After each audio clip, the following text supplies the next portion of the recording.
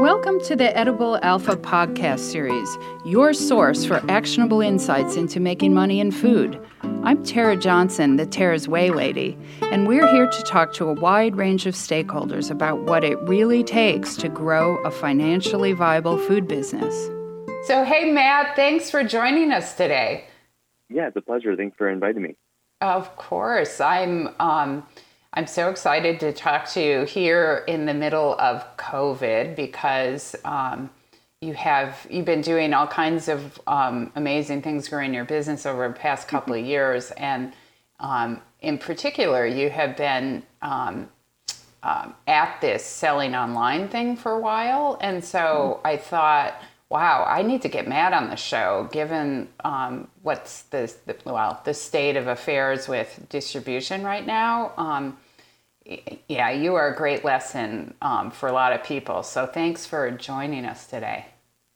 Yeah, absolutely. And any lessons I can bring to the table that'd be widely distributable and valuable, I'd be happy to. Absolutely. Of course, yeah. So Matt, why don't you start by introducing yourself and your business? Sure. I'm Matthew Starr. I'm the founder and director of operations at Rally Energy. We are primarily a caffeinated mint company out of Madison, Wisconsin. We sell our mints in little packs that look like batteries that are sold at point of sale, typically at retail. We also sell a bunch online. We have peppermint and cinnamon flavor. Cinnamon was released last year. And we are just released, actually, caffeinated cough lozenges, which was pre-COVID planned. So just interesting that the world's in the largest upper respiratory outbreak ever, and we have caffeinated cough lozenges.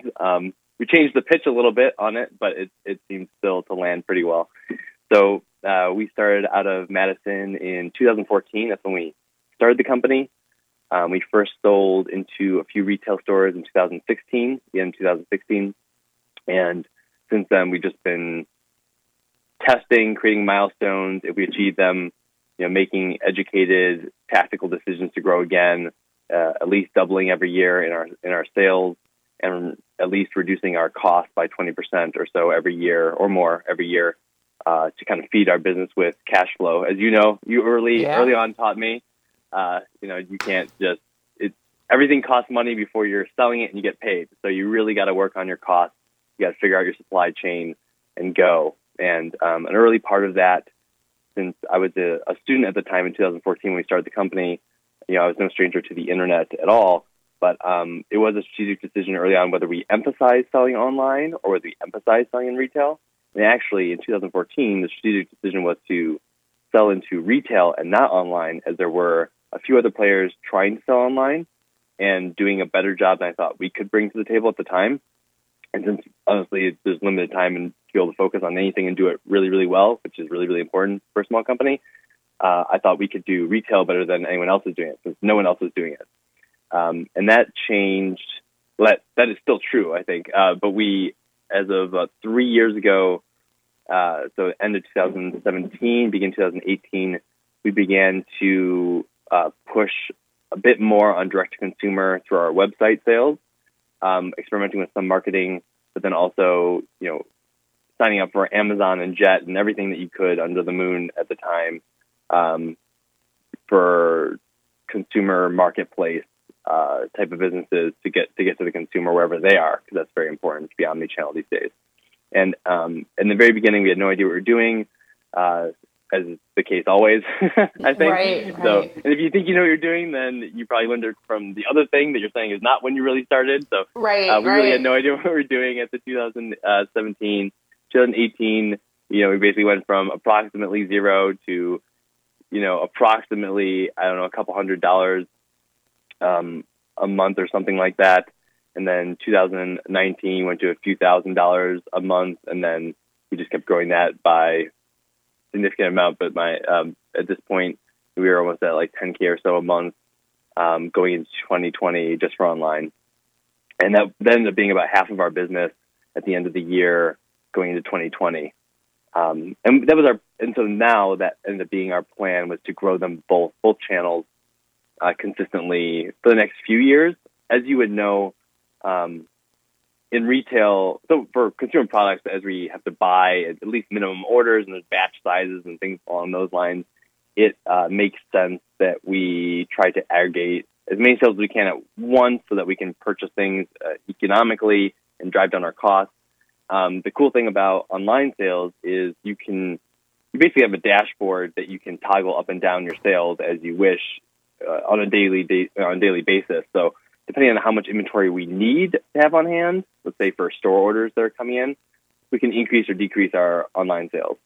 Whereas if you're trying to plan and sell and reduce COGS for retail sales, you typically are doing things in a very disjointed, today you're in 20 stores, tomorrow you're in like 60 stores, and then you go with that for a while and make sure that those are good customers and you weed out the ones that aren't.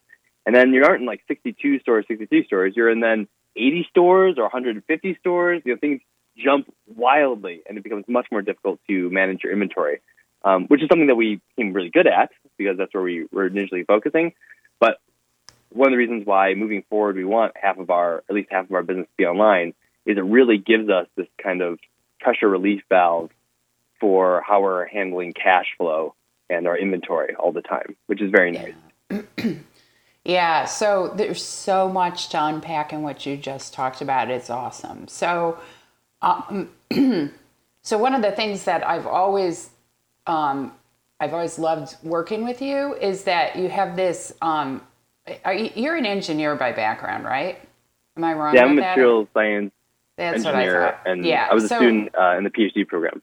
Correct. That's what I thought. So you have this instinct to quantify things as a business leader, which is so helpful. And I think other people, entrepreneurs, don't kind of come at it that way. So your idea, about okay, we're going to be 50-50, online and versus not online. It's like you set quantitative goals for yourself.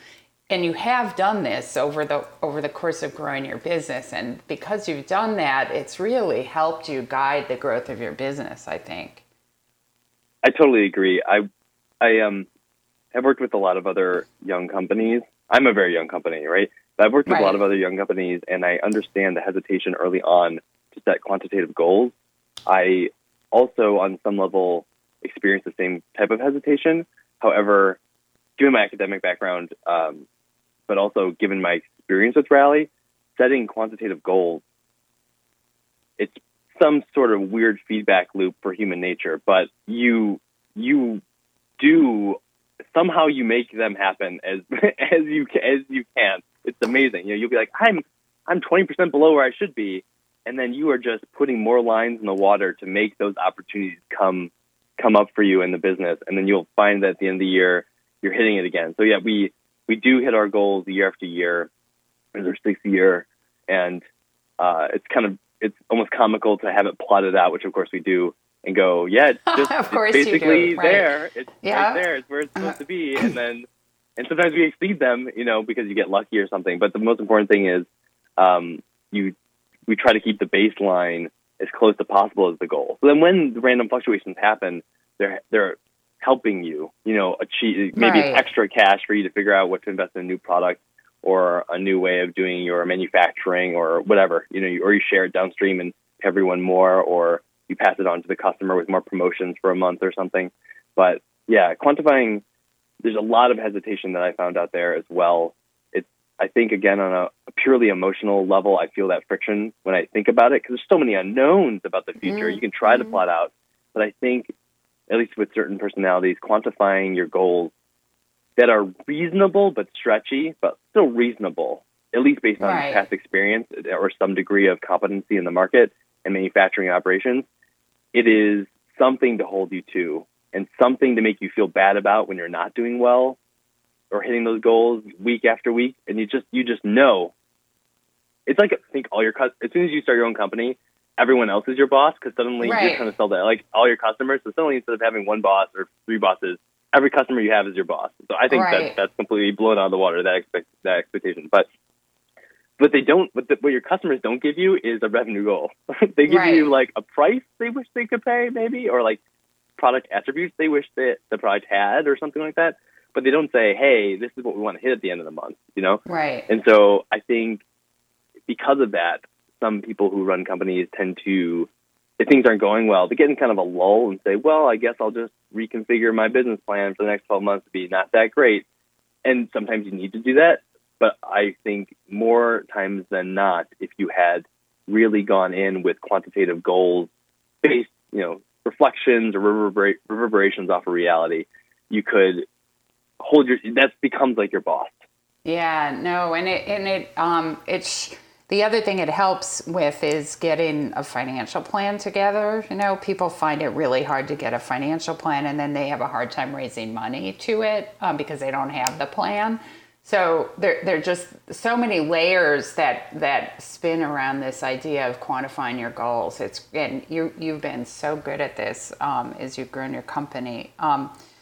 It's crazy right now because of what's going on with COVID. What is it doing with your business? Are you on the up? It feels like it's you're either on one side or the other. Business is way up or it's atrophying.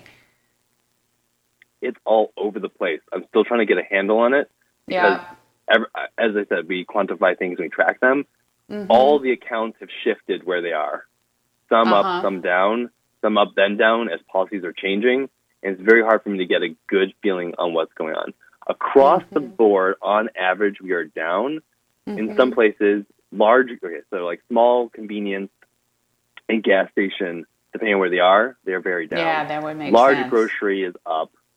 Large grocery and blue-collar locations are up, which maybe makes sense for them being more essential workers, and so them working and being there more frequently. And then online was initially, it's a roller coaster, up, then down, then up, then down, and now curving back up again. It's crazy what's going on right now, and I think that's a little bit of people's initial shock to what's going on and just spending more money online. So there's like a river and the current just got stronger and everything went with it. And then there's a sense of uncertainty in the market across the board as, for example, the president said stay-at-home orders across the board. So everyone got freaked out and essentials went way up. But I think some other things took a shock, which also makes sense. You would know this in your own spending habits, right? I've even experienced this in my own spending habits. So that's another thing. I try to look at my data and go, it's pretty consistent with my own spending habits, though, so I can't blame anyone else on what's going on. And then as talk about financial easing, was going on and people saying that the government was going to lean in and be a help to the average worker, things started going up again. And then we've actually seen, I'm looking at it right now, we've seen this increase for the past 2 weeks of good customer acquisition costs. So our customer acquisition costs going down, which means we're being more efficient with our marketing, but also people being more willing to spend more and looking to spend more on things like Rally and their caffeinated mints. So it's really a roller coaster. It definitely depends geographically what's going on. Demographically, it depends on whether the stores sell just a few things or a bunch of things. So people are definitely trying to reduce their trip load, and that means fewer trips to places that have more. We definitely see that on the accounts. And then online, because online is so broad, I think you're just capturing like the zeitgeist of people's anxiety on what's going on across the board for e-commerce. Yeah. Yeah. Isn't that crazy? So again, because you quantify things, this, right? It's not a mystery. And I think what's, and you're a small company still, right? And yes, I think people tend to especially food entrepreneurs, maybe not tech entrepreneurs, but food entrepreneurs will be like, well, I'll get there someday, but right now I'm too young, I'm too little, and I'm not going to do that it's not possible for me to have that kind of market intelligence to know, right? And that's usually the wrong answer if you want to successfully grow your food brand. So are your cough drops doing well? Our cough lozenges, the demand for them is good. We don't know enough about repeat buyers yet. We had entered the market at the beginning of this month. Okay. So we don't know yet about how that will turn out. We know because the category itself, this is one of the situations where we're all caught in the stream. Right. Okay, so I'm data-driven, so I'm just going to lay it all on the table. So if I see initial, so I try not to base too much off initial sales. Even what you had said, there's so much to unpack just there. So right. Initial sales, what does that tell me? It tells me your packaging is good and the category is interesting and people are looking into the category, because that's all that initial sales can tell you. And that's actually a big lesson I try to tell people who get into CPG, and whether it's actually pictures and products online or whether it's in retail, if they don't sell any product, and I ask them what they think that means, almost unanimously the response is, I need to change my product because it's not good. And I'm like, wow, if you didn't sell any, how do you know it's not good? All I know is your packaging's awful, or your messaging is awful, or like the category, no one's going to that place in the store, so your positioning is awful. That's all that no initial sales tell me, right? You haven't even gotten the customer experience to know. So I'm very curious. We do load up our cough lozenges. We load up like our packages so that it's not something that's depleted in 2 seconds. We try to offer a lot of value in everything we do. So, our packs of mints have 10 servings, things like that. Each one's an espresso shot worth of caffeine in every mint. So it's not one of those one and done situations. Repeat customers tend to come back every 3 or 4 weeks situation. So I cannot tell you competently with a straight face what the end result of the cough lozenges will be. Yet. I'm confident in the category because, the category doesn't really exist. So, cough lozenges exist. No one is marketing in these stores at all caffeinated cough lozenges. So I think it's an interesting place where I don't expect 99% of the people to buy caffeinated cough lozenges. I expect there to be a demographic of people, it could be like 6% or whatever, who buy cough lozenges, who that will resonate with anyway, and who are not being served at all in this category.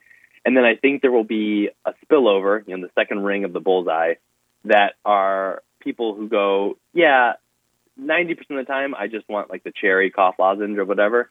But it is true that sometimes when I'm sick, I then want to go out to whatever, name it like the concert or whatever at night, and I don't want to be coughing in people's faces. And so a caffeinated cough lozenge after work so I can go to a concert makes sense, right? That was like the old-fashioned logic that we're going after. It'll be really interesting to see in this world of the COVID, basically for the next 9 to 12 months, what ends up happening.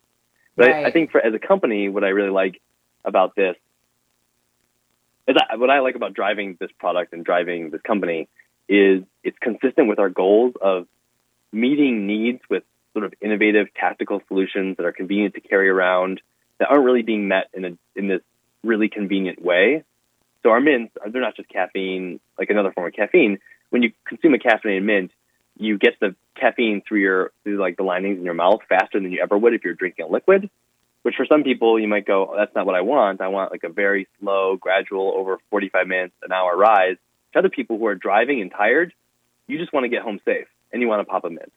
Or if you're working on a project at night and you're so tired, you're messing up, you just want to pop a mint and get your caffeine right away and like be awake to do your project. So we found that we're delivering on a need. That's the number one thing people like about our product, is it delivers quickly the caffeine kick, 100%. And then after that, it's super convenient. It's multi-serving, so there's good value.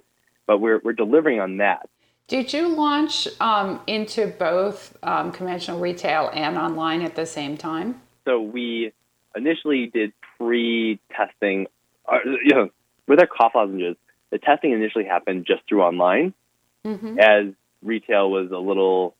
At the time, we had learned, okay, we weren't sure what our packaging was going to be 100% yet, and so we could contact our loyal customers online and ask them if they wanted to try some caffeinated cough lozenges of various flavors and get feedback, and that was really good. And we can't really do that very well in retail, but as we got our retail packaging in line, and we were testing in stores, like here's our retail packaging, we had the people in the store who managed those categories, they were interested in the packaging, so they were initially pulling on us to deliver this new SKU, which is interesting and we like to hear, into this category faster than we expected.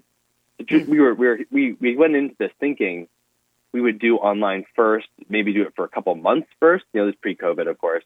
As we kind of got everything in line, made sure we had figured out all the efficiencies we could get with operations, and then we work in stores. And just when we had gone to stores, that's not the way it ended up happening. Stores were interested as quickly as online was. I think that had more to do with it being like a novel product and it having interesting packaging and just kind of delivering in a way that they could see other products weren't delivering. Whereas historically, I wouldn't recommend that. Again, from a data standpoint, I think that really messes things. It divides your attention. You never know if your packaging is good enough. And online, you can always make packaging. Our battery packaging looks amazing. in retail. That's where we designed it. So of course it looks also amazing online. But there are plenty of people whose real life packaging is awful, but they make it look great online, which is one of the advantages of digital marketing and digital retail. And so I recommend to people typically that they don't pursue both simultaneously. It just splits your attention. You're going to need to focus on packaging in retail in a different way than you need to focus it online. But that's just not the way it ended up landing for us. Mm-hmm, mm-hmm. So you were doing trials with retailers, though, to test your product in the beginning. Oh, we would go into stores. By that, I mean, this is all as of last month, right? So we would go into stores and, the testing of the initial packaging was of the past, 2.5 months now. Okay. But we would go into stores with prototypes of our packaging. The same things we did for our batteries, to be 100% honest. We go into stores with prototypes of our packaging. I would go to the aisles that were relevant. I would find an empty hook, for example, for cough lozenges. Typically, it's a hook on a wall. Yeah. And I would find an empty hook, and then I'd load them up with our packages to have printed, our prototype packages. And then I stand back and just watch and see what happens. And you sit there for 2-3 hours, and you watch as people walk up. You see what they do with all the packaging. They walk away. They come up. They touch your product. They walk away. If someone comes up and they want to put it in their bag, you walk up and say, thank you so much. Really appreciate that. That's not some product you can buy right now. So that we were doing that before we could legally sell a product. We were testing live in stores, which is the same thing I recommend, honestly, across the board. Anyone who's doing CPG in retail do. I hear a lot of people refining to the nth degree their packaging and product on their computer at home, or they makes it look amazing when it's on their counter, in their kitchen or something. And I'm going, but what are the cans that are next to your can, or what's the display that's next to your display, or whatever? Or what's the lighting in the store? Or is this back in the shelf? What does that look like? And so I recommend everyone, as soon as you have a product you think a product design that you think is a little on the path to success, so you think it has some key features that you don't want to change for whatever key reasons you think those are as someone running your company, I suggest you take that to a store, whether it's a really friendly store that has done sales with you in the past, or one that's agreed to pre-order your product, or one that doesn't currently buy your product, but they're really large and friendly. You just walk in there and you put it on the shelf and you stand back and look at it. Take pictures from a bunch of angles. Stand back and watch as people completely ignore your packaging, which is what 99% of the time is going to happen, right? Everyone just, no one cares about your product. The world was fine before it was there. And you just go, wow, no one cares about this. How do I make someone care? For e-commerce. So the equivalent for e-commerce is very interesting. You should, of course, go to Amazon or Etsy or eBay or something. And now there's a bunch of other sites like Hubba and Tundra and Fair, and go and type in your product category. Go see all the little pictures, the little, thumbnails basically of all these products that are pitching, at least for your keywords that you just typed in that you want your product to come up as, and look at them and go, okay, this is the equivalent of the aisle. A lot of them have this background or these colors. Is that something I want, or is that something I don't want with my product? Why do they have this? Why don't they have this? Because when my product appears, a little thumbnail, do I want it to disappear or not? So when you, I guess let's start with when you started in e-commerce, and then we can kind of weave into this, how that might be different these days, because there are just more ways to begin your e-commerce, journey. And I say that because I think you said already that you started focusing on your own website, sales on your own website, which is, I think, what most people tend to want to do. And in fact, that may, I don't know. And most people I work with, they start out that way, then they get on other platforms, and they realize that 95% of what they do is on other platforms, and a small percent is their own website. Totally. Yeah. You called it completely. Now, that is true. For various companies, it's not true.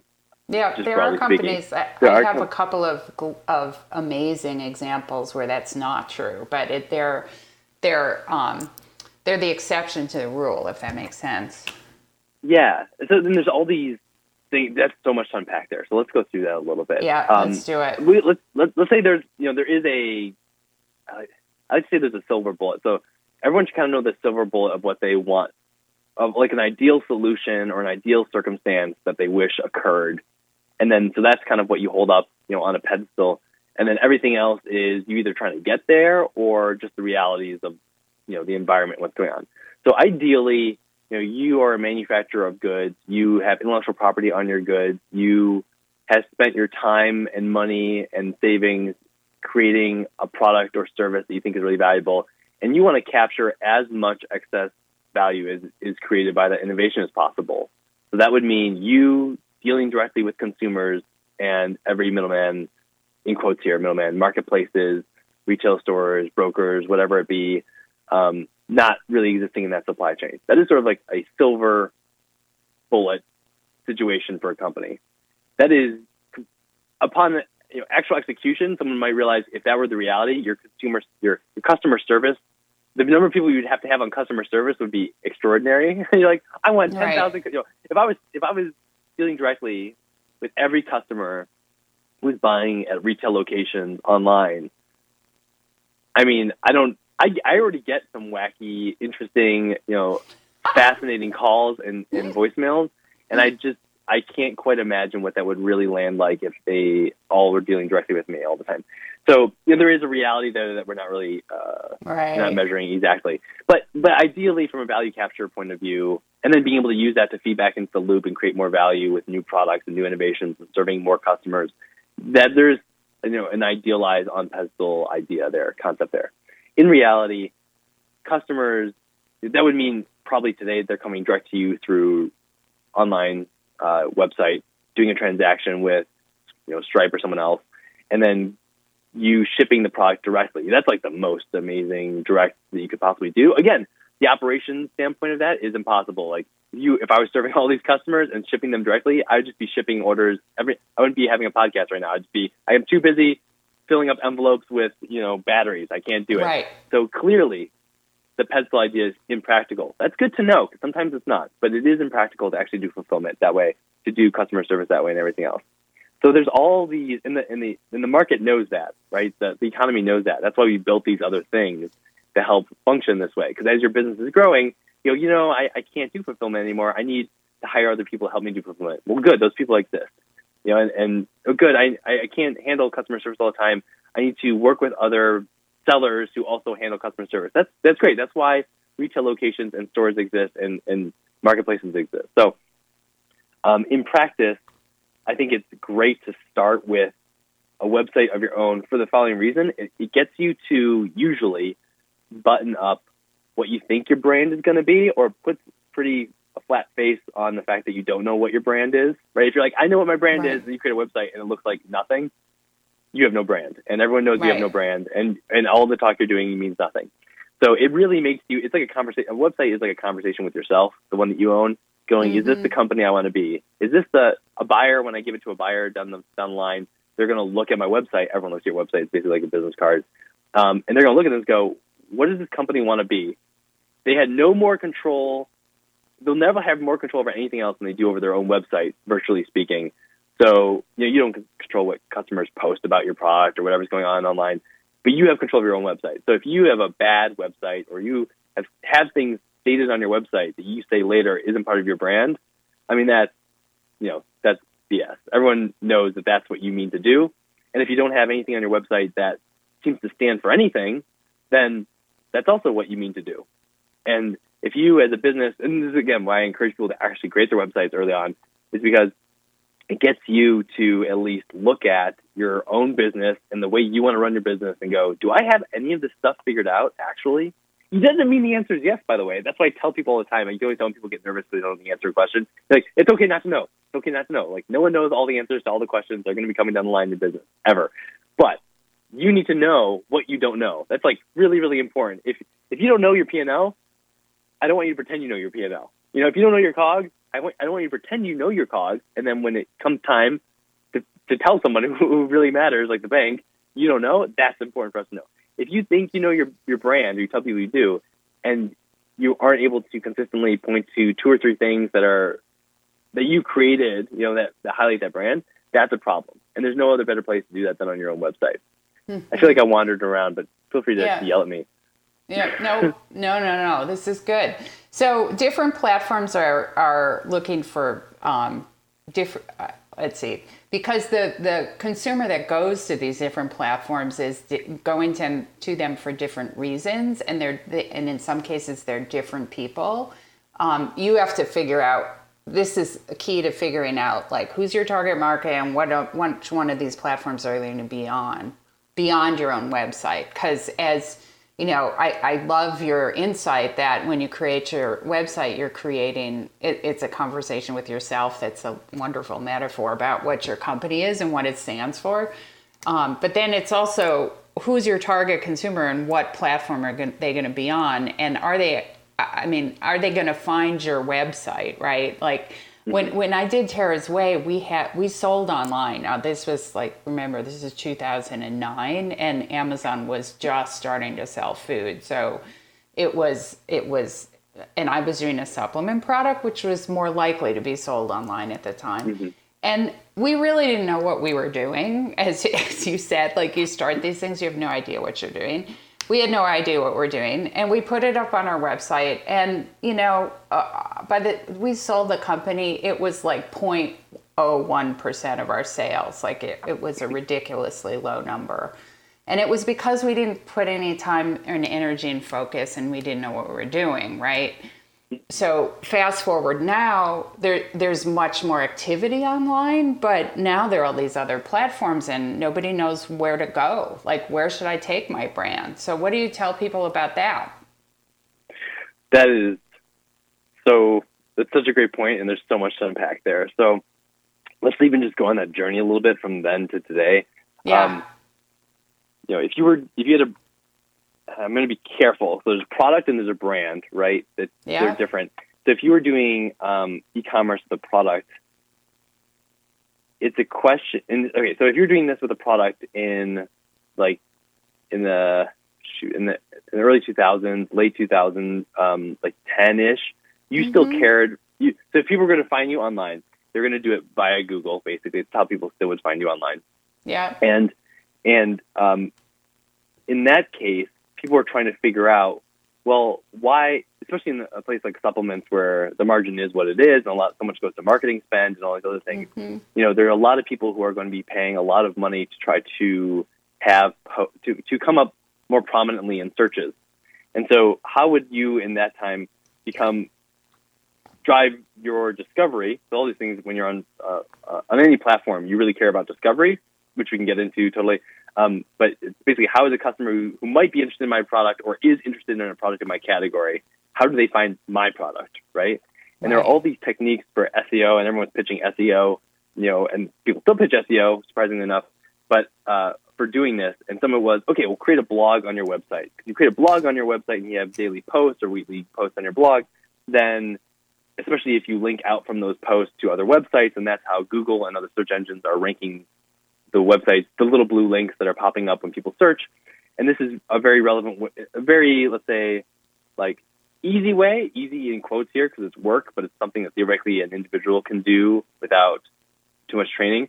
It's an easy way to increase your discovery online and be someone who is more likely to get people to come direct to their website. I think that has come a lot out of favor in the past 10 years, maybe 15 years even, where no one goes for a product. I don't think anyone, just being honest, with the power of e-commerce platforms today, goes to a website to purchase and goes and looks like the blog necessarily on that website to learn about what is caffeine doing for people today, like in my category. Right? What is caffeine doing for people today? And you'll still hear this kind of advice from people who had previous experience in SEO who haven't necessarily kept up to with everything. But just that's not consumer behavior anymore. That might actually still kind of help with SEO, but it doesn't. I don't think anyone's actually clicking on those links or cares, to be honest, because I haven't seen anyone that actually does or does. When you ask people, no one cares. There are places people go for blogs on topics like that, but they're not usually a product, an e-commerce website blog. They would go to an aggregating blog website that covers different topics and is relevant to them, and they feel like might be a little less biased, but also they can just go to as a routine to discover information they think is relevant to them. It's not your website. Right. Now, if you were, I think about your product, and I'm just going to kind of use it in a petri dish here and then grow it to 2020 and us. If you were thinking about, your product and trying to bring more people to it through your website, again, because the margin's higher, theoretically you have more customer data, you can do more upselling in the future, or just know that you are going to be creating more products that are relevant to that demographic. So why pay Google again to find that customer again?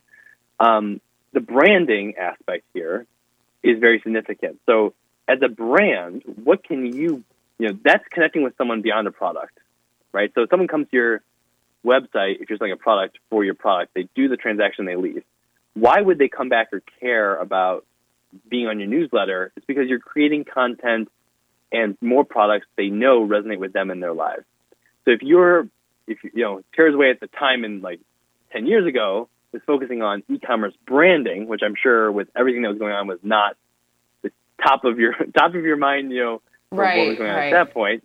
But if it was, you'd go, okay, every time someone buys from us, we can, of course, send out an email newsletter about here are the tastiest protein shakes you can make, that are healthy and nutritious, organic and natural. Here's why natural and organic without steroids or is it steroids or steroid free? Is very important for us, and that might have resonated more strongly. Now that's outside of product, right? That is more lifestyle branding picture. Mm-hmm. So, and the reason why I'm perseverating on this a little bit is because I know individuals who come into building a business thinking they want to create a brand, not a product. Right. And then your logic on what you're doing is totally, the time that you dedicate to certain tasks can be dramatically changed based on what your end goal as a human for creating your company. And if it is a brand that's serving people's lifestyles, well, then selling one-off product transactions on Amazon, for example, is not a good way to serve that goal, right?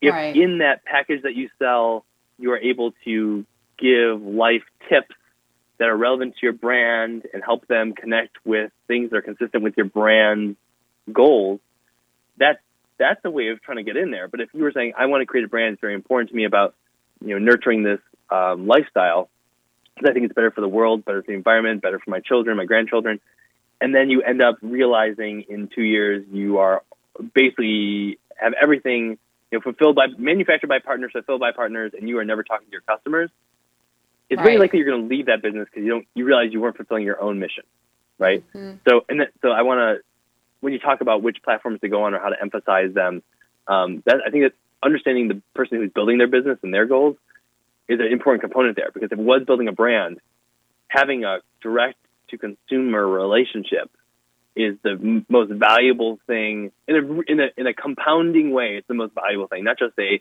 what's your margin per transaction kind of way. In the habitual, let's change the world through changing behavior because this is what matters kind of way, that's the best thing you probably could do. And every platform you sell on should try to point back to that in some way as importantly as possible. In the right now in food, the last data I saw was that Amazon, of the total amount of food sold online, Amazon constituted something like 56%.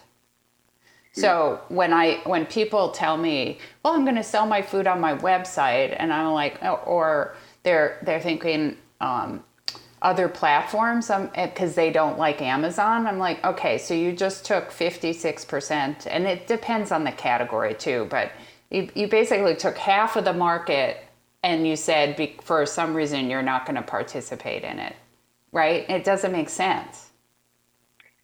There's so much there to unpack, as there are with all these things. So so that is the biggest stream. And even us saying this on the podcast means that it will get even bigger because that's the nature of a lot of these systems. That is the biggest stream where people are going to buy. And if you are not there, but your competition is, then it's very complicated. But basically, your competition, even if they're there, they're probably spending marketing spend, and they're probably still making hopefully making a significant amount of margin doing it as a business operating on Amazon. And if you aren't even there, it's just raining customers on them and money on them for free. Just being there, hardly doing anything in marketing, is just a table stakes to go, hey, you don't get customers for free. I'm here too, right? I'm going to get some customers too. And Right. it's never, to be super successful on Amazon is never going to be as simple as that. And things are changing every 2 weeks. It's insane. But I think one of the things I want to back out here is the number of ways to run a business, it's equal to the number of businesses there are and people running those businesses. There are a bajillion ways of running a business. And I like to be sensitive to that every time, because you can have these conversations and then someone I know just feels very strongly that they never want to sell on Amazon, right? And you go, okay, I hear you. I can't convince you to do something that you just do not want to do if it's your business. But one of the ways in which I found it to be effective to convince people to do something is, if there are people buying on these platforms and no one in your category is there, okay, it's like not a problem for you. Competition wise, you don't have to think about it like a problem. If any of those, it's a Nash equilibrium. If any of your competition say, yeah, I'll set up an account and post some pictures, even if they're bad pictures, at least they're there. And, this is a hypothetical example where no one's selling that product. They're just getting free sales for nothing. It was the lowest amount of energy they had to put in to get free sales for nothing. And those and I'm not going to pretend it's 5 minutes of work, but let's just say relatively it's 2 days of work for you to be present. Be present. Why? Okay, so then your competition, if you want to operate this way, in this capitalist society that we have, so your competition is now getting free margin because you're not competing and none of their competition is competing from a channel that you're not competing with. They take that margin, decrease all their costs, or increase their marketing spend off platform, and now suddenly more of your customers are flocking to them because they're able to get more of their message out because they got more margin elsewhere, or their prices are lower, so people also care about that, and they're going after the price game. Right. As soon as you realize that that's the way it operates. So it's impacting your sales in other channels, right? Because you're allowing them to have this strength on Amazon because you chose not to participate, right? Essentially. Truly. Yeah. Truly. And that game is just played ad infinitum in a capitalist society. So, and that's kind of I think it's baked in, and that's the point of the whole thing is everyone is it makes the businesses supposedly run as fast as possible all the time to be doing as much as possible. But I think, there are people who go, that's not something I'm going to do. Okay, if you feel that in your core, that's you running your business. And there are people who go, I just don't think I want to do that as my business right now. They say it kind of casually. And for a moment, I want to go, well, what if your competition across the street or, your competition online reduced their prices by 20%? How would you feel about that? And then we go, that'd be devastating. That's below cost for manufacturing if they did that. Okay. If they're operating in a channel that you have no access to and they are just getting found money from that channel, they can do anything they want with that profit, including reduce their COGS, or not reduce their COGS, but reduce their margin on these other channels so that you can't compete. And then you have a choice. Now, you won't even know that until it's too late. So they'll have already been taking your customers. So now you're chasing them. So if you don't know how to do that thing, you decide not to do it, but your competition gets ahead of you and starts doing it, and they use that margin to compete with you. It might seem unfair, but that's just how this market's working. And now you have to respond. You respond by either upselling your brand even harder, by not, if you don't change anything else, you better upsell your brand even harder, or try to differentiate yourself, but in some new way. But if it's a way that you weren't planning on before, it's not like that's a moral way of executing your business. If you're being forced to change the value proposition of your product when you weren't planning to, I don't think that's the moral high ground either. So that's the way that usually from a standpoint I like to look at it, because I think it drives more people to action, Right. So let's so we're a brand. So imagine, how about we do it with Tara's Way? Imagine Tara's Way. I'm launching it right now, right? And I'm trying to figure out where to go online. My thing would be, I need my website. I need to be on Amazon because it's half of the market. And then where do I go? And Tara's Way has got a rich brand, right? That brand is very resonant with consumers. The people who own the brand have, last year I saw them at a trade show and they said, you didn't just create a brand, you created a cult. Your customers are so loyal to this brand. So with a brand like that, online, what platforms do you think would work? What should a company be looking at if they have a rich brand like that? And it's a lifestyle brand. And let me really try to take that seriously in the sense of you were early mover in that space. Like, so much respect to what you were the messages you're trying to push and the brand you're trying to push. And so if you were creating the equivalent today, even if there was some competition in it, let's say, because it's like hard to find totally naked places on the internet, but if you were just trying to do something very competent today, I would say for that kind of brand, for that kind of business, social media marketing and influencers, specifically, we're going after like protein in that case, just to be honest. Social media influencers who are really resonant with that lifestyle. And that's not just healthy lifestyle. Like, one of the reasons why people say, healthy life, why they pitch themselves as a lifestyle influencer and be like healthy lifestyle, is because that's so broad that they feel like it applies to everybody. But then again, if you're so broad, you don't really speak for anybody at the same time. Right. You're just pitching healthy-ish stuff, and not everyone can buy it. If you're pitching a new product every day, people aren't going to buy 365 new products every year of different brands. So I would say really, really go in. There's actually an equivalent to this from like 10 years ago, which is you would really try to find the blog 10 years ago. Yeah, no, it was the mommy bloggers at the time. Absolutely. Who would, and it was so funny because they were just emerging, and I'd get these calls from these people, and I was like, what the hell is she wanting me to do? Like, I couldn't even figure it out, because there was no business model for it at the time. It was hysterical. But we have to talk about promotion too. So there are platforms and then promotion if you're going to sell online, right? Yeah. So, I mean, and a lot of them maybe more dragging their feet than you expect, but you can transact through Instagram now. You can tag your product as you promote, and it's not just, you have to do the hashtag, then the link situation. Let's back up.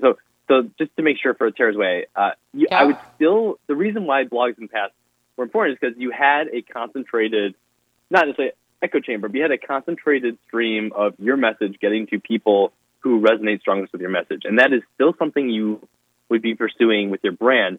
I get a little bit more like bullish on this stuff, and not for necessarily influencer marketing, but I am pretty bullish on, if you really are an interesting brand, and we have, you and I both know some brands, companies that sell maybe one-off products, but they are currently they're one few products, but they are very interesting on their branding side.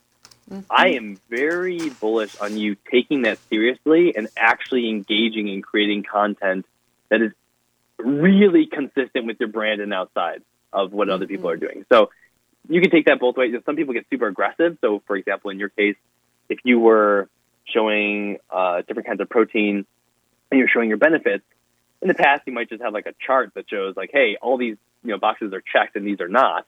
But I would say doing something equivalent to going to store shelves and showing how you're looking down the store shelves and there's, I'll make it up at the time, but probably like 800 different kind of protein products that are down the shelf of up and down all these big cases.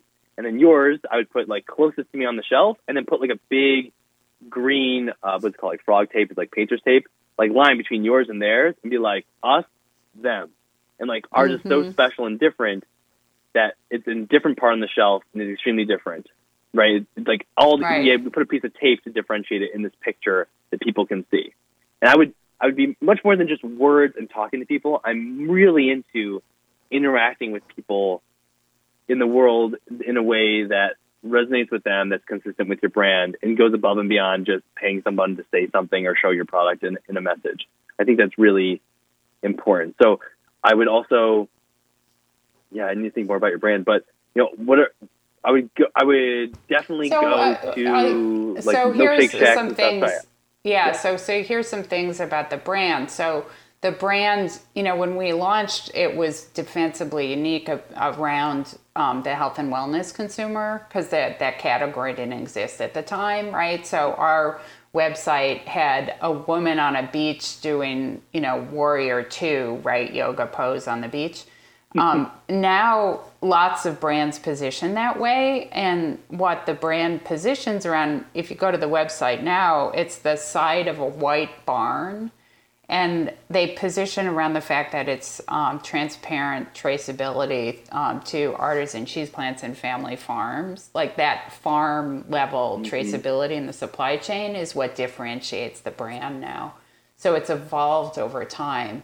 But that means there's all kinds of different stories, right? About farming practices and artisanal cheesemakers and local food stuff that is a whole nother rich vein for brand storytelling, right? So, like, when I hear that, I immediately think, now this is kind of co-opting another story, but are there any other protein brands that are co-opting the farm to table like ethos for protein? Yeah, and the answer to that what is does that have to do no. with protein? Right. Yeah. What does that have to do with, like, but there's a really good reason for that, which is there are lots of other brands that go, no, I'm going to literally do drop shipping from manufacturers abroad, and then literally, all my margins go into marketing, and I'm just going to put the guy working out, in the gym. Like, that's going to be either, that's where you're competing with at the time. Like, oh my gosh. And so I was just having a conversation about branding with somebody else, and it's really important that the things you stand for, like, don't make them the things you stand for where 10 minutes later, it's not like the other brands aren't also going to want to stand for those things, right? So if you say, well, we are the best tasting, well, who's going to say they're not the best tasting, right? Right, like, how is that it's not differentiating in your case? Right? But it's not differentiating. And, there's some of the things that you differentiate with will be defensively unique, especially the more the process you control, the more you can have defensively unique. But some of it is just differentiating, and the rest of the market either doesn't know enough information about what that's going to do, or just doesn't want to appeal. Like, a lot of people who do drop shipping don't want to do this more complicated, figuring out the weird niche, not even super niche, but like niche ways of doing marketing, because it's too uncertain, and that's not their business, right? Their business is they know what they're going to buy it for, they know what they're going to sell it for, the margin between marketing, and they're kind of competing with everyone else in that vein. So I think, for example, if I was speaking to a new company coming in with protein who really worked with farmers for the whey protein, and it was byproduct before that people were like throwing out, and now you're upcycling it. Basically, is a whole terminology. I'd say you're the only upcycled. I don't know if it's true, but I'd go into we're the only upcycled protein product. We're the only farm to table, even though the table isn't literally exact, but you could have the milkshake. Sorry, I guess I make like a milkshake out of it. I'd have it in a glass, looking beautiful on my table. Be like the only farm to table, protein powder or protein shake, and it then immediately where would I hijacked go? all the messaging. Yeah. So assume we got all the messaging, all the marketing, all the strategies, and then now I need to know, okay, what platforms am I going to sell on, and what platforms am I going to use to promote? So what would you say to that? Yeah, beautiful. So with going with Tara's Whey. Yeah. And this is actually a great question also because it points to the strengths and weaknesses of all these platforms. So, for example, on Amazon, you wouldn't want necessarily your title to be, titles are very important for the keywords. You wouldn't necessarily want it to be like farm to table protein shake or protein powder, because, I mean, theoretically, there's a really small, Amazon's huge, so small could still be big. Like, I have no idea what people are searching for that, and I would have to go type that in and look for some analytics on that. But my guess is, people are not searching on Amazon for farm. They don't even know to search for that information, right? Right. They don't know it even exists. Truly. So you really gotta, what you gotta highlight on those platforms would be something much more along the lines of, like, zero. Someone might be searching, zero steroids, zero, antibiotic, or whatever, you thought was most important at the time that you think people actually are searching for. That searching for to buy. That's the most important thing for Amazon, like searching for to buy. Right. So if I was going with the branding messages, 100%, I mean, like I said before, I would be looking at where people spend most of their time for social media. I would be diving into the educational resources that people are going to for farm to table. And they may never have done promotion before, right? They may not be like promotion accounts, to be honest. That's also when things get really interesting, is when you're approaching platforms and venues who disseminate educational information that resonate with your brand. Yeah. And you go, I resonate so much with your brand resonates so much with me. How do we work together? And they go, we don't do that. And go, but how do we work together? We want the same world. We're trying to create the same world. Right. And getting, for like Steve Jobs, for Apple, like Think Different, trying to get some of those pictures, the copyright permission to do some of those pictures. There are people who are never going to give rights to any other company to do those pictures for Think Different. And he's like, no, this is the world, at least marketing wise, this is the world I want to create. Let us have rights to this. Let us try to disseminate this message. So I would just, in today's world, trying to grow Tara's Way, trying to be defensively unique and distinguish yourself on that message, but I think it's totally worth a try to see what would happen. I would definitely dive as deep as possible into all the nooks and crannies of the internet. And the way this happens is you literally open up Google. You type in like farm to table blog, farm to table social media accounts, farm to table e-commerce, and you click almost every link you think is relevant up to page 9 or 10. You open up new tabs for all of them. It seems like you don't know what you're doing. It's a huge waste of time. But this is how you discover where the conversations are at. It's going to be on Reddit. There's going to be Reddit forums, like subreddits about people talking about the best practices for farm to table farming at farm to table. How do we do this better? You're going to talk to the farmers. And how do you inject yourself into all these conversations where there are natural, organic conversations occurring? It's grassroots. Maybe I'll use that term because right now we're in food, so natural, organic. Yeah. I think there are all these grassroots conversations happening that resonate with this very, in my mind currently, so I haven't done any background research on it, like very differentiated, interesting message in protein. Like who is saying farm to table for protein? Right. Like, what is that? Right. Who's not like selling steaks or something, right?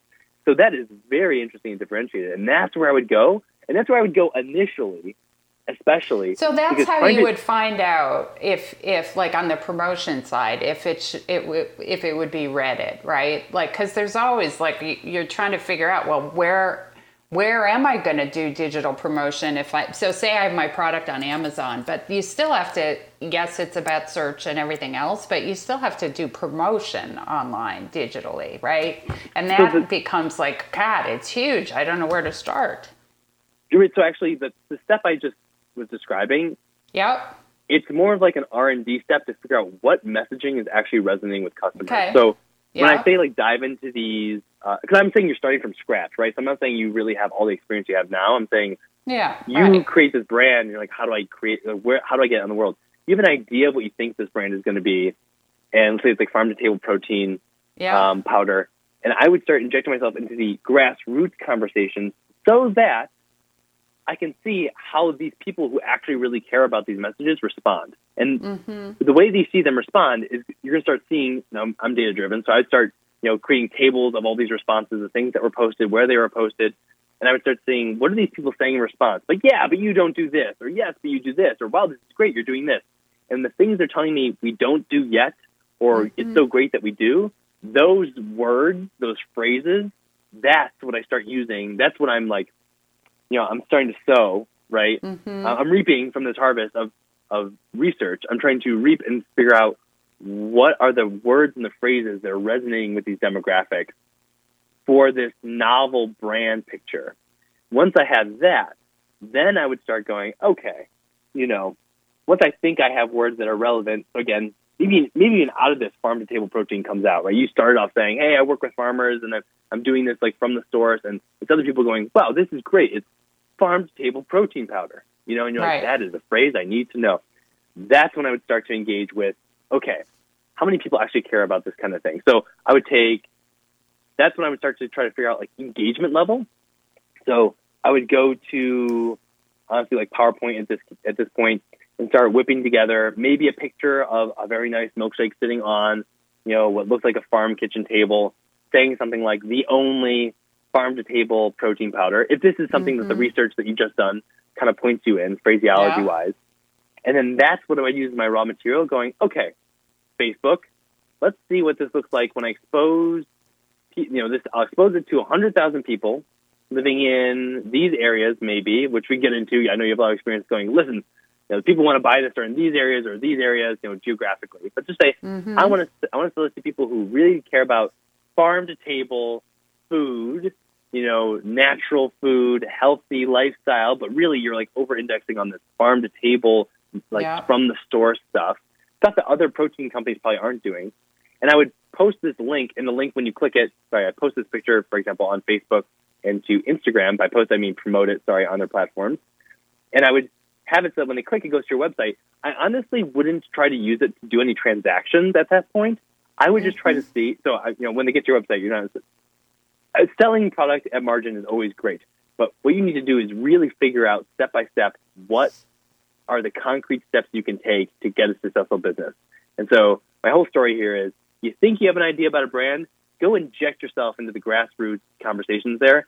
See what's resonating, what's not resonating. The things that are resonating, extract those things, try to create phraseology around them, and try to draw from them brand images, create copy associated with that, and then expose that to people in those demographics on social media, because from your room, it's the easiest thing for you to do, let's say.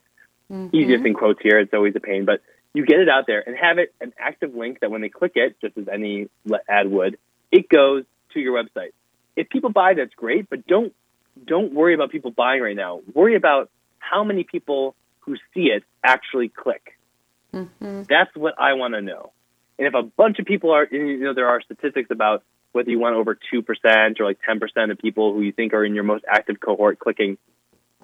And if you have Facebook Pixel set up here in Google Analytics on your website set up, you can start to see who are the people who are actually clicking on this thing. Approximately, who are they? You get some demographic information. Facebook keeps most of it behind like a walled garden, but you can still continue to use that information behind the walled garden to hone future messages. And that is a way of just testing whether your brand is resonating at all actually with people online.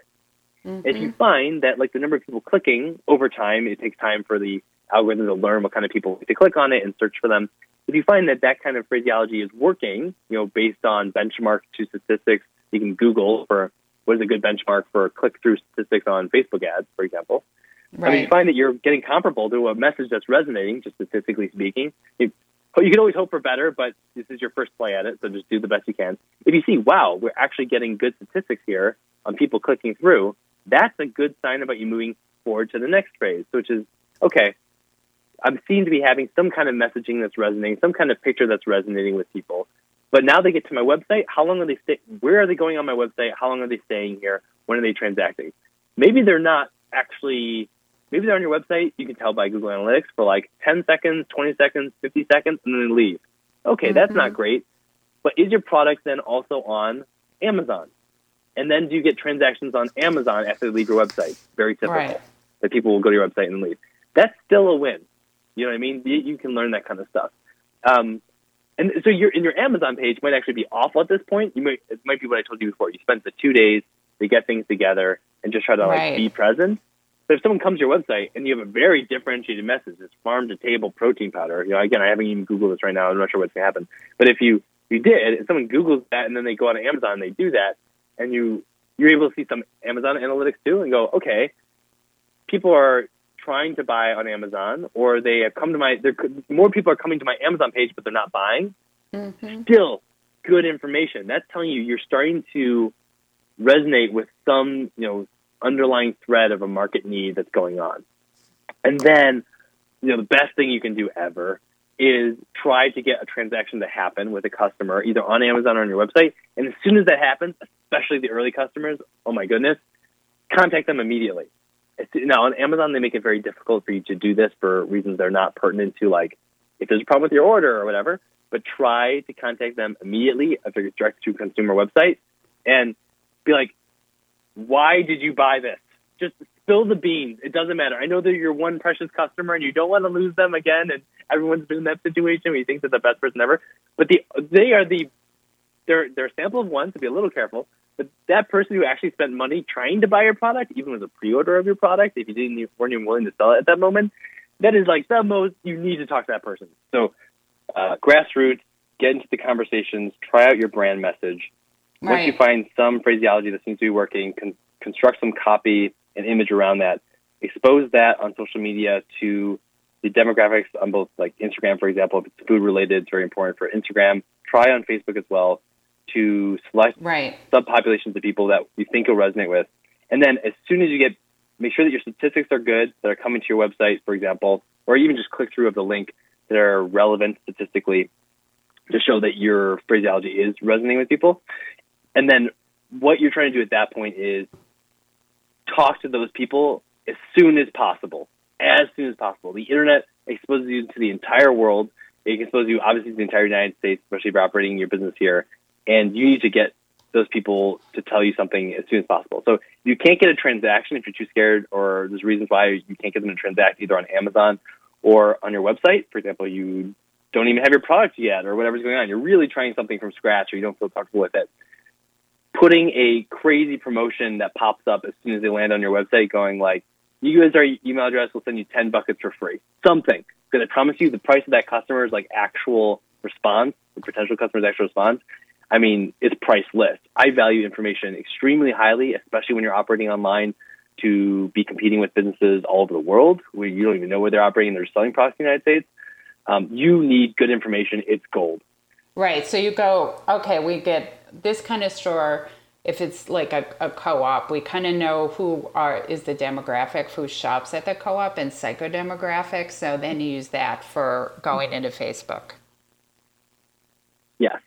And, that tells you about like products. So what kind of products do people also buy?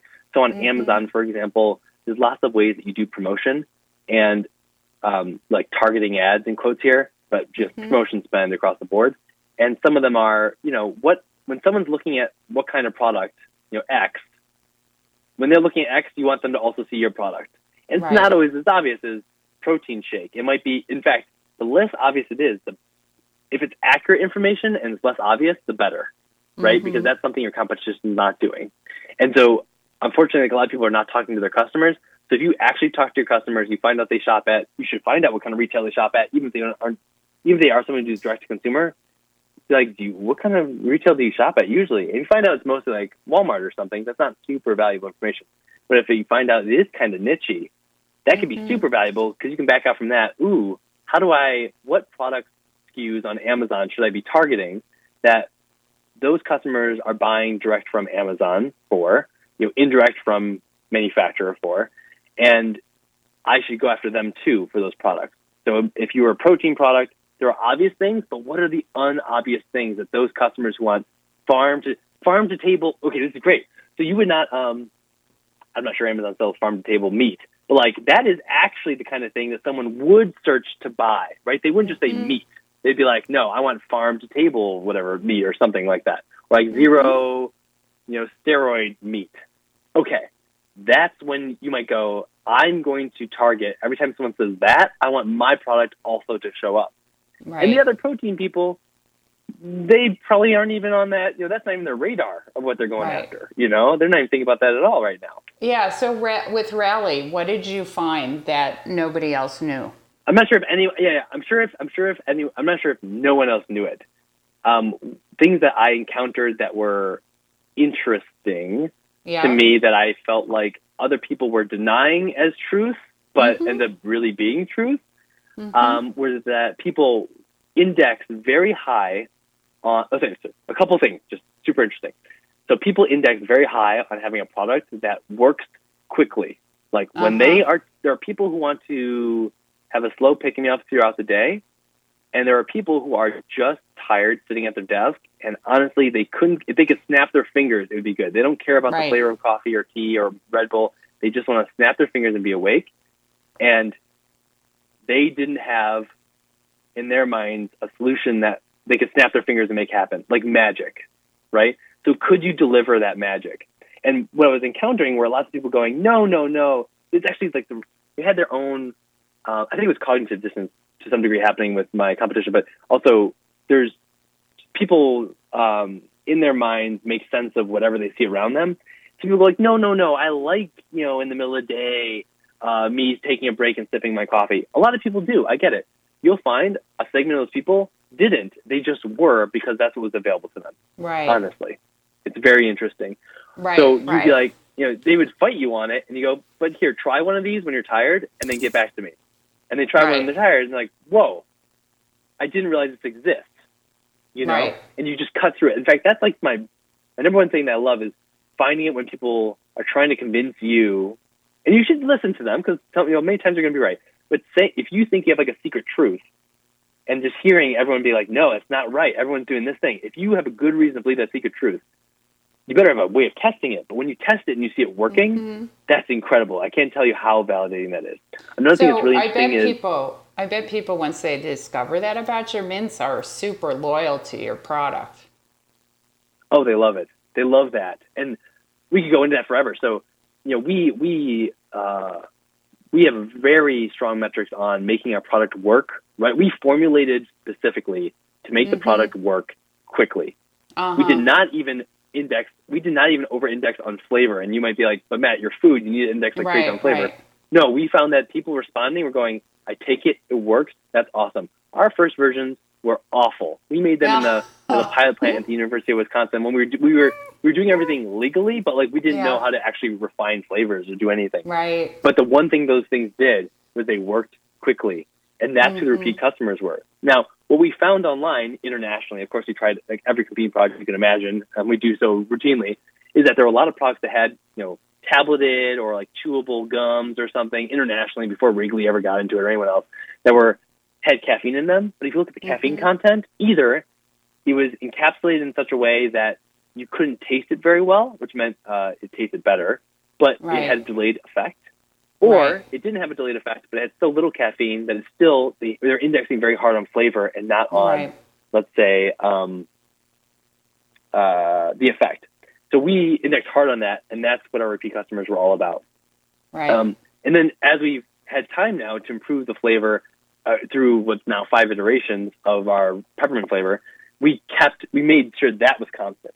Right. It's just amazing from the customer standpoint. Like, that's what they cared about. That's what they wanted. Because honestly, there are lots of things you can sit in your recliner and drink.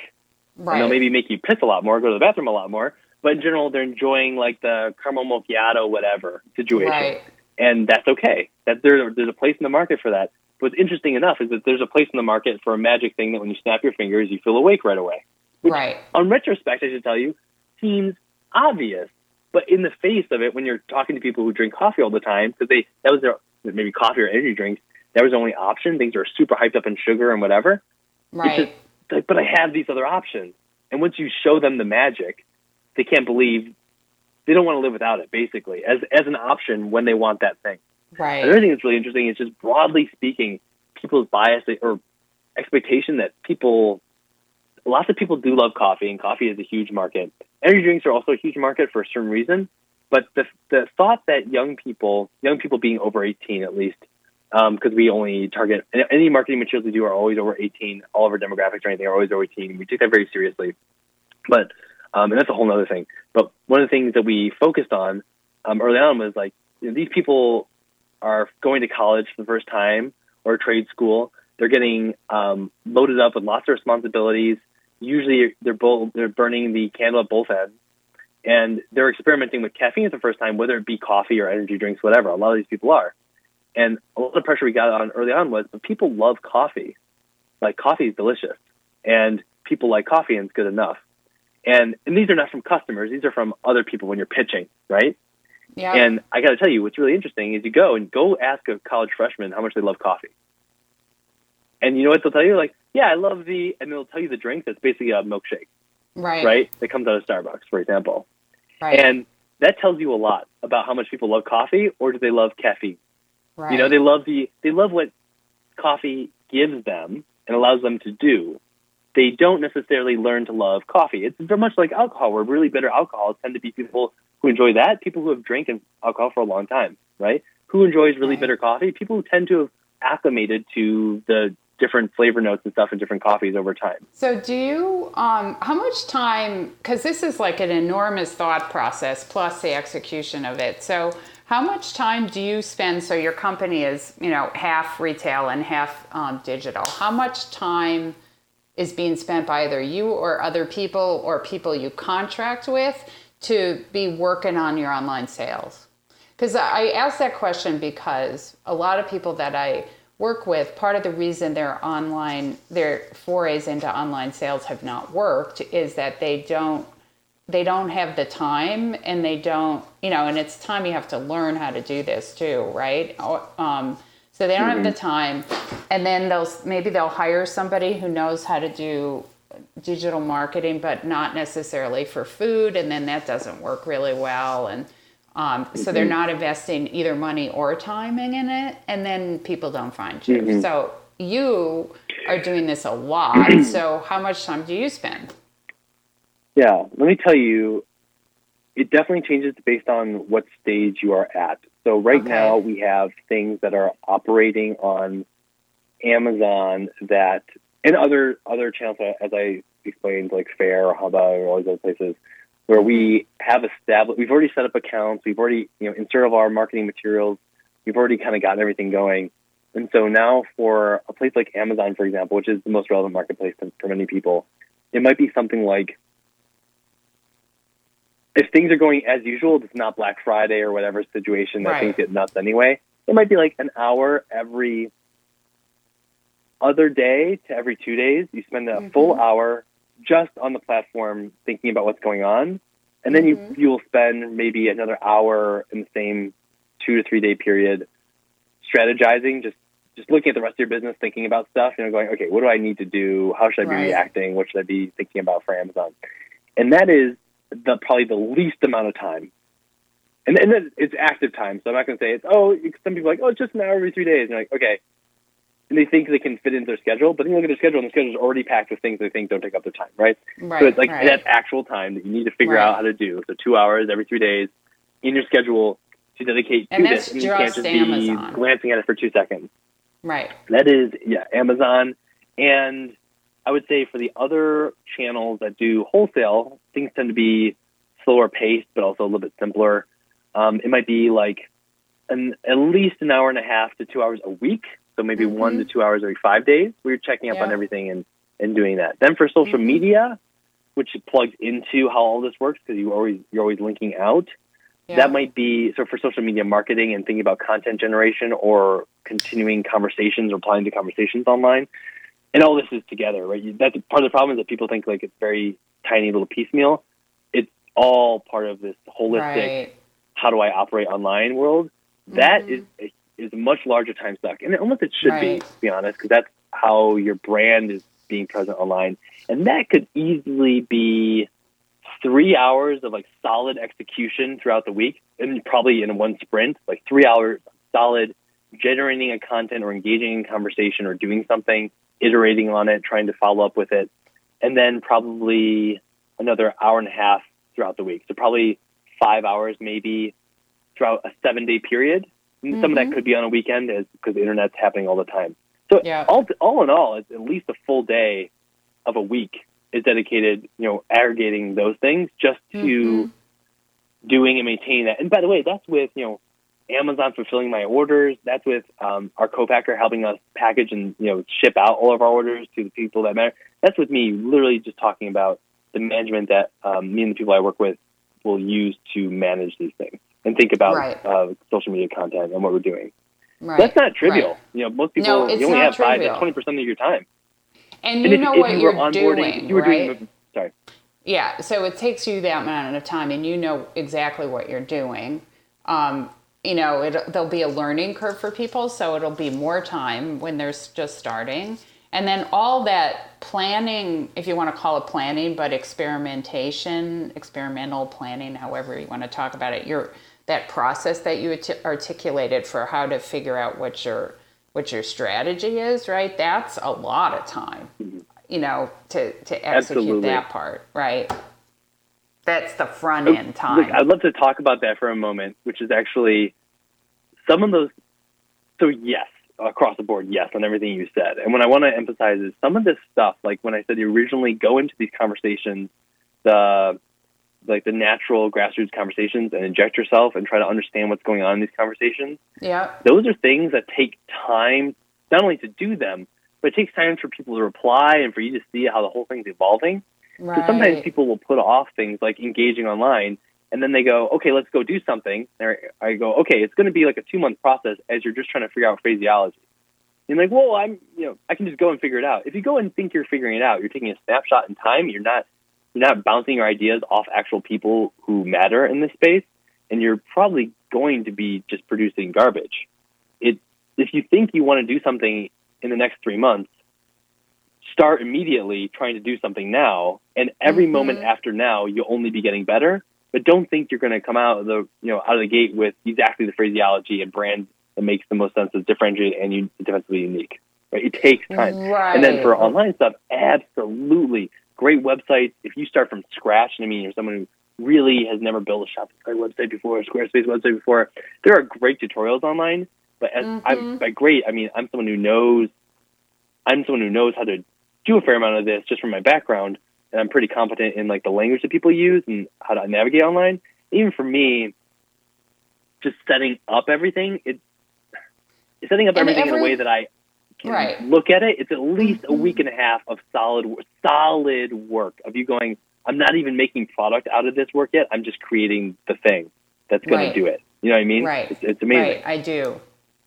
I do. And then, and that's daunting for people who aren't as, tech savvy as you are. So, absolutely. But I think there is hope that you and other people that I work with who have up and running digital businesses, will say similar things, that once you get things set up, and of course every platform, like they all have their own special things, so it's like you have to relearn the whole thing every time. But once you get set up, there's some hope that it can go into a phase where it's more of a manageable time commitment, right? Yeah, yes, and I hear this a lot. My caveat to that being, my caveat to like status quo being achieved and then you coast is that we live in a society where there's competition, and so eventually the people who maybe in the past, more people know all the time they should be competing online, and the barriers to entry for competing online in a lot of ways, just competing. I'm not saying succeeding online, but we all know the cost of successful brand is going up, but the cost to enter is going down. Right. So the competition is increasing. So what happens is no matter what you end up doing, eventually you're going to find people competing with you, and the only way you're going to have to adjust your strategy continuously. That's why you're checking every other day for at least an hour, trying to plan, see where you're spending your money, where are they spending their money, how effective has this been? Maybe try something new, try to find new phraseology, try to figure out new products that are quote unquote like products of people that would buy this might also buy your product. You're always trying to like look where your competition is not. And if you think that's, and that's the way, honestly, the whole world just is, and even retail to some degree. One of the reasons why someone might feel like they have accounts of retail that kind of coast is because, like, retail, as you would know, is a big pain often to get into and manage and get to that level. And so there's still a relatively huge barrier to entry to do that. Right. And a lot of people don't want to do it. It's like very expensive in the pain for a lot of people. Right. So that's why that mentality, people who maybe came in thinking from old brick and mortar retail, they could do that online. Historically, that might have been more the case as there was less competition online, to be honest. Yeah. So people would be like, hey, I have a good Amazon store. It's all good. My competition's not here. I'm going to sit back and like drink Mai Tais for a while. That might have existed, 10 years ago, but it may, if it doesn't exist yet in your category, it will exist. If it exists still in your category, it will exist less and less and less. So it's more dynamic, put it that way, right? So it's an ever-evolving thing. So you found the words that work are going to evolve much faster, which is challenging, right? Yeah. For brands. I mean, you work so hard to align yourself with one set of words, right? And then, positioning in the way that you position, and then you have to evolve. And I tell people rich brands have value propositions that are deep, so that if something happens, you can go somewhere else. So Tara's Way, we went from the health and wellness consumer to this farm to table thing, if you want to call it that. It was always in the value proposition of the brand. It's just that was not in a hierarchy of the brand. That was not what was compelling 10 years ago, whereas now it's becoming what is compelling, right? So great brands have depth like that. So how long did it? I mean, it took you like 3 years, it sounds like, to get to the level of I'll use the word sophistication that you have about working online. E-commerce, yeah. And is that kind of what you would say would be like average for people? to just say, look, if you're going to do this, it's a commitment. You're going to learn over time, try it, but you're in this for 3 years to really get it rocking and rolling? No, I think you can do it much faster. I think you can. I was emphasizing significantly early on, and still do relative to other brands. The fact that I'm a relatively young person with young brand. The fact that I still am biasing retail by about 50%. Yeah. I think that is relatively minority of the group of people that at least I've interacted with. A lot more of it is digital. So I think if you really emphasize, I need to get this right, I'm going to try to do this, you are always going to have a barrier of your process will get better as you get more data, and data takes time to accumulate. But I think you can get a brand going on a flywheel of understanding and data in 4 months, 4 to 6 months. That is much more reasonable if you say, I am going to either sink in the resources to be working with someone who's a professional who knows what they're doing, or I'm going to be doing it myself, but really doing it yourself, not just I'm doing it myself and I actually only cut out half a day once a week to do it.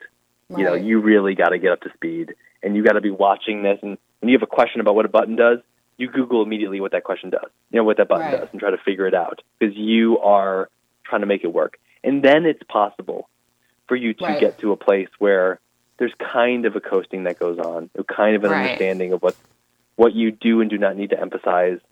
If you need to react, there's, maybe how not to overreact, things like that. Right. And what causes long-term. So there's also what causes long-term damage on the platform. There's things you can do that you think will be helpful to you, but the platforms will ding you, in ways you can't control.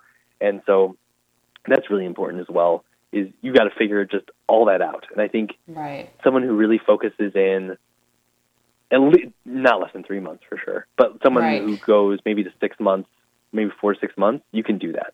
And it's a valuable skill set, right? So if you achieve that, you can do that for lots of other people too, potentially, which is useful for other people looking at stuff. So if you are talking to somebody who had their business just get decimated by COVID and they weren't online before, and now they're trying to pivot and go online, what would you... So you're saying devote 100% of your time, really learn this stuff. You can get it done in 4 months. But so that was for Amazon specifically. I think there are other places you could do it in 4 days and get something going, depending on what your business is, of course, and what you're selling. Yeah, but for Fair.com or something like that, or Hubba.com or Tundra.com or Mabel is a new one as well. These are all direct-to-retailer type of situations, but where they're relatively easy to do. On eBay is easy to do. On Etsy is easy to do. Maybe 3 days of work if you don't have your marketing materials put together. Once you start setting these up, you start creating, files on your desktop that you just go to and get your stuff. But those are much easier things to do. And faster. I would really recommend for anyone who had a business that was operating pre-COVID, and we just don't know when this is all going to kind of get to the other side of this. The first thing I'd recommend they do is Google their products online, see who's selling it online in any way. Even if they think that you can't sell it online, Google it. Say, how are people selling this online? How are they doing it? And I don't care if it's as different as them teaming up with other people who send boxes out, or it's them making gift wrapping with, other countries who have holidays, different times. Just create a list, again, data-driven, create a list of all the ways in which other businesses that existed pre-COVID were honestly having found money because you weren't even competing that way. Right. And then if you really are operating your business and you're trying to survive as a person in this world, operating your business, and you have no other way of operating your business post-COVID, I would say just relentlessly copy their strategies like crazy. You have no other way of teaching yourself what you're going to be doing. You're probably alone with one other person trying to figure out how to make the business survive. So they have a Shopify site, I'm going to set up a Shopify site. I'm going to go look at how to set up a Shopify site. They seem to have fulfillment by this. I need to go figure out, maybe that's the best pricing, maybe that's not the best pricing. I need to go figure this out immediately. You set up Windows, you start Googling this. You create a notepad on the side of your computer that goes, I need this and this and this and this. And by need, I mean this seems to be what this other business that's operating has used to operate relatively successfully. Be a little careful. A lot of these businesses may not be very successful, and they're just kind of like out there. So try to find one that looks like it's selling a bunch of stuff or is like vibrant in some way, and then try to, create a structure off of that you can fill in with your own brand, with your own resources, and chase as soon as possible. As soon as possible. Right. So if it's literally like a life and death for your business situation. Yeah. So this is the okay. We're going to do what's quick and dirty, and the philosophy here then is we get something up and running, maybe with Etsy or eBay or Mabel Fair, Hubba, Tundra. Do that first, and copy your competitor's strategy. Just copy it, because that'll be fast, and then you can always get more differentiated and optimize later. Absolutely. You have no idea what works, presumably. This is the table stakes was this person has no idea what works online. They weren't online. So you need to go and get as close to truth as possible to start exploring the space, the landscape, and find like your brand's truth there. And so I would say targeting what you think another successful brand has done, and building your structure around that and going, no one should feel, I think, at all like self-conscious about this. The only reason why people think that they can start a restaurant is because they see other people operating restaurants, and they're like, that's how I guess I have a business. And when seeing something sold in retail, it's like, no, I'm in a big brand business, and I'm going to sell in retail. Like, great, you are just copying like the structure that everyone else is using. This just happens to be online. Don't steal someone else's images or something, but like you can look at this and go, all right, I'm going from 0 to 1 as quickly as possible, so that we at least have a place to reference when we start figuring out where we can stand here. You know?